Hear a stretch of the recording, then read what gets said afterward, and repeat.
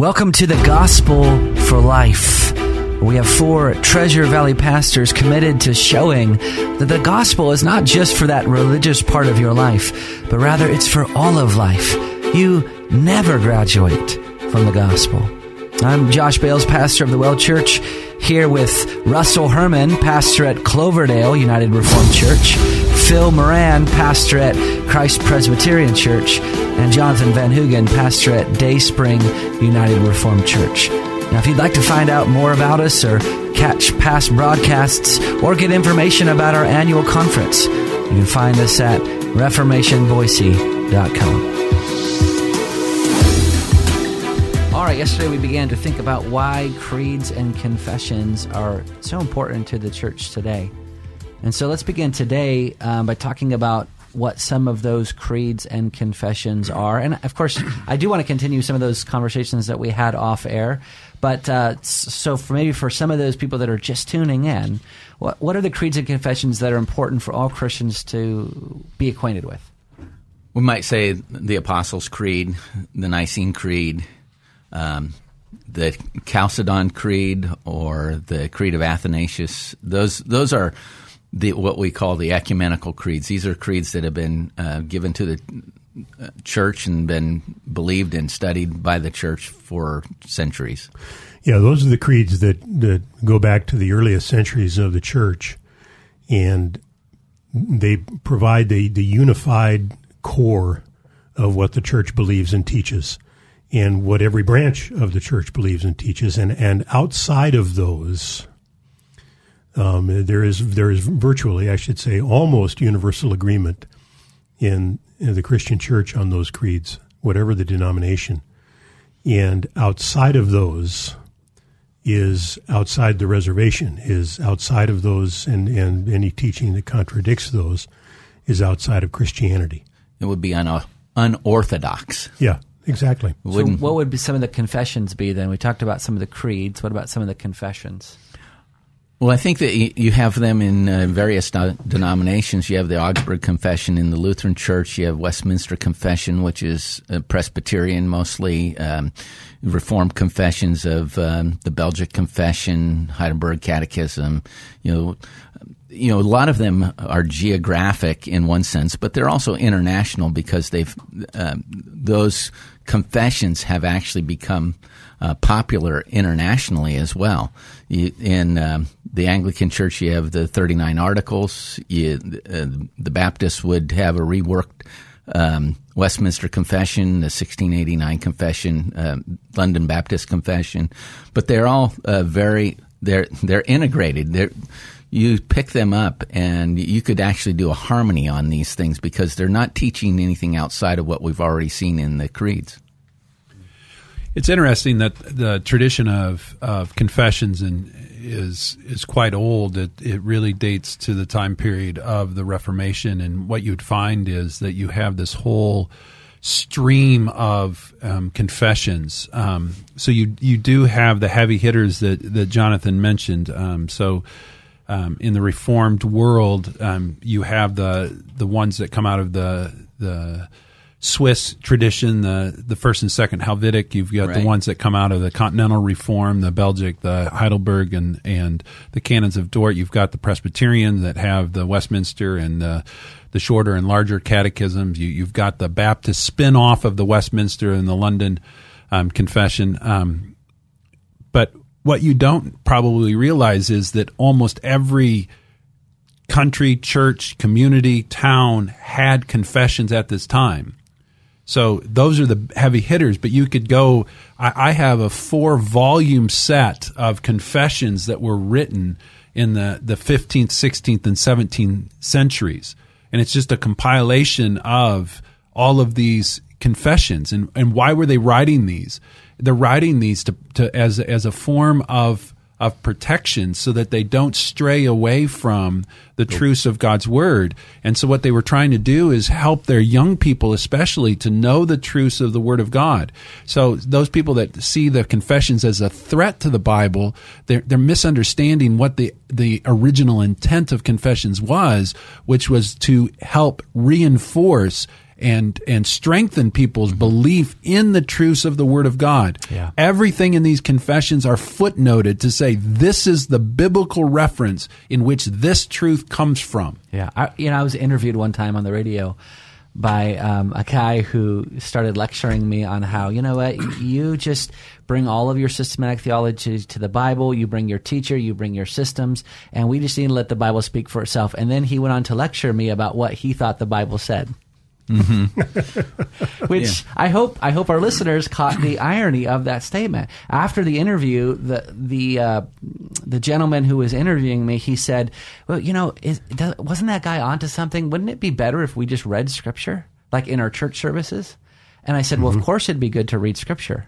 Of course we should always read Scripture." But he was advocating for reading Scripture alone. And he said, "Well, what's wrong with that?"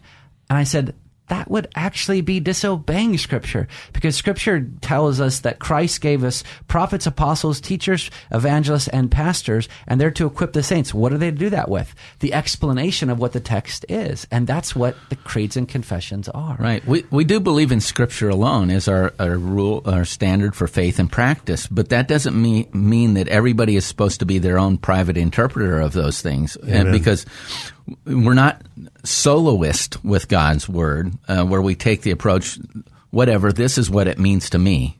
In fact, oftentimes you find that, well, whatever, what I think this means is this. And that makes everybody their own interpreter. And really what that means is that we're declaring there is no absolute in God's Word. Yeah. People have underinterpreted sola scriptura, though. Mm-hmm. That they now interpret it to mean Scripture alone, as opposed to Scripture being the final authority. Right. It's not as if there's no other authorities except for Scripture. It's that Scripture is the final authority.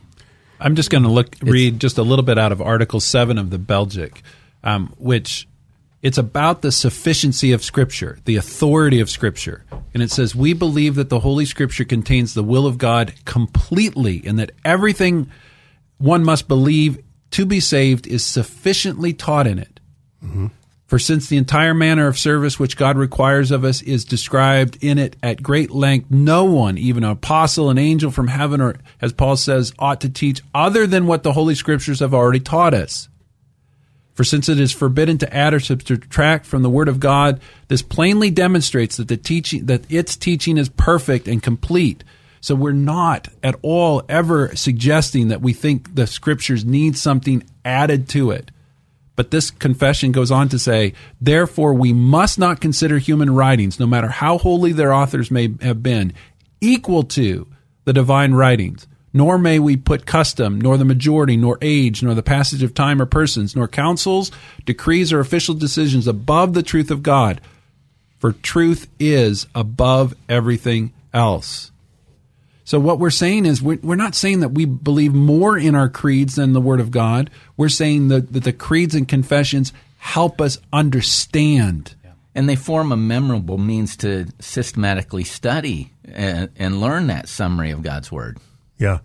And I think particularly in our day, creeds and confessions are vital. And I pray for the whole of the Christian church to discover the richness of the creedal tradition of the church, and particularly because in our day, one of the dysfunctions of modernity is the belief that many people hold that in order for any truth to be authentic, it's got to bubble up out of me. And if it didn't bubble up out of me, if it came from somewhere else, particularly if it came from the past, then it's suspect. It's inauthentic. It's it's going to put some kind of fetters on me, and I need to break free of all of that and just discover my own truth in my own soul. Well, that's a pretty lonely place. Humility, Christian humility, begins with saying truth doesn't originate in me. Mm-hmm. It originates with God, and God has given us His Word, and throughout history, faithful people have interpreted God's Word, and by submitting myself to the teaching of those who have gone before, I'm submitting myself I'm humbling myself and receiving a word that didn't originate in me. Yeah. I want to read you something out of one of my favorite authors. This is from G.K. Chesterton in his classic little book, Orthodoxy. Some dogma, we are told, was credible in the 12th century, but not credible in the 20th. You might as well say that a certain philosophy can be believed on Mondays, but cannot be believed on Tuesdays. You might as well say that a view of the cosmos that was suitable to 3:30 was not suitable to 4:30. What a man can believe depends upon his philosophy, not upon the clock or the century. If a man believes in unalterable natural law, he cannot believe in any miracles in any age. If a man believes in a will behind law, he can believe in any miracle in any age. Now, he's referring to what C.S. Lewis, and we referred to this in our earlier show, what C.S. Lewis called chronological snobbery. Right. That if it comes from the past, it somehow is inferior. No, brothers. It's an act of deep humility, and it joins us with the Christians that have gone before, and it's a great gift. So let's just remind our listeners of what we've been saying the last 2 days. If anyone at this point is saying, well, you have not won me over to your argument, I still believe that the Bible alone, without the aid of creeds and confessions, without the aid of teachers, is the way that I'm going to go, you're being entirely inconsistent. Again, you have a creed and confession that's on your own heart. That's what you were just talking about, Phil, about it bubbling up within yourself. Having a creed and confession is simply unavoidable. Absolutely. You will either have one where you're echoing the voice of the church throughout the ages, or you're going to be in the echo chamber of your own mind. Good. Right. Yep. And the foundation of those creedal statements is that is this truth that Scripture is not a matter of private interpretation. Yeah. One of the things we have to realize that when we talk about how the creeds summarize the Bible, let's just think about how large the Bible is to us. We've got 66 books. We have 1,189 chapters. We have roughly 773,000 words, and when you think about the wealth that we have there, even the most spiritual giant, is not going to come to a full comprehension of everything that's said there. Yeah. So there's this necessary matter of delivering the faith from one generation to another, and we do that with these fundamental selected truths that are outlined and organized in a creed, like the Apostles, where we have a creedal statement that teaches us the Trinity, God the Father, Christ the Son, and the Holy Spirit. Right. John writes in 2 John that I rejoice greatly to find some of your children walking in the truth. So he's saying there is a truth. And then later on he says there's many deceivers have gone out into the world that don't confess the coming of Jesus Christ in the flesh. Such a one is the deceiver and the Antichrist. Watch yourselves. So he's saying that there are those that are going to come and try to deceive. You have to be careful. Watch out.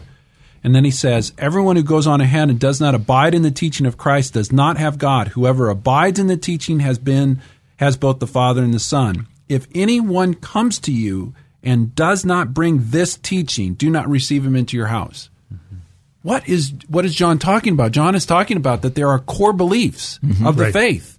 Mm-hmm. And there are going to be those that are outside of that are going to threaten the church and try to deceive the church, but you have to know the core beliefs of the church, and if there are those that are outside of those core, don't accept them. Don't bring them into your house.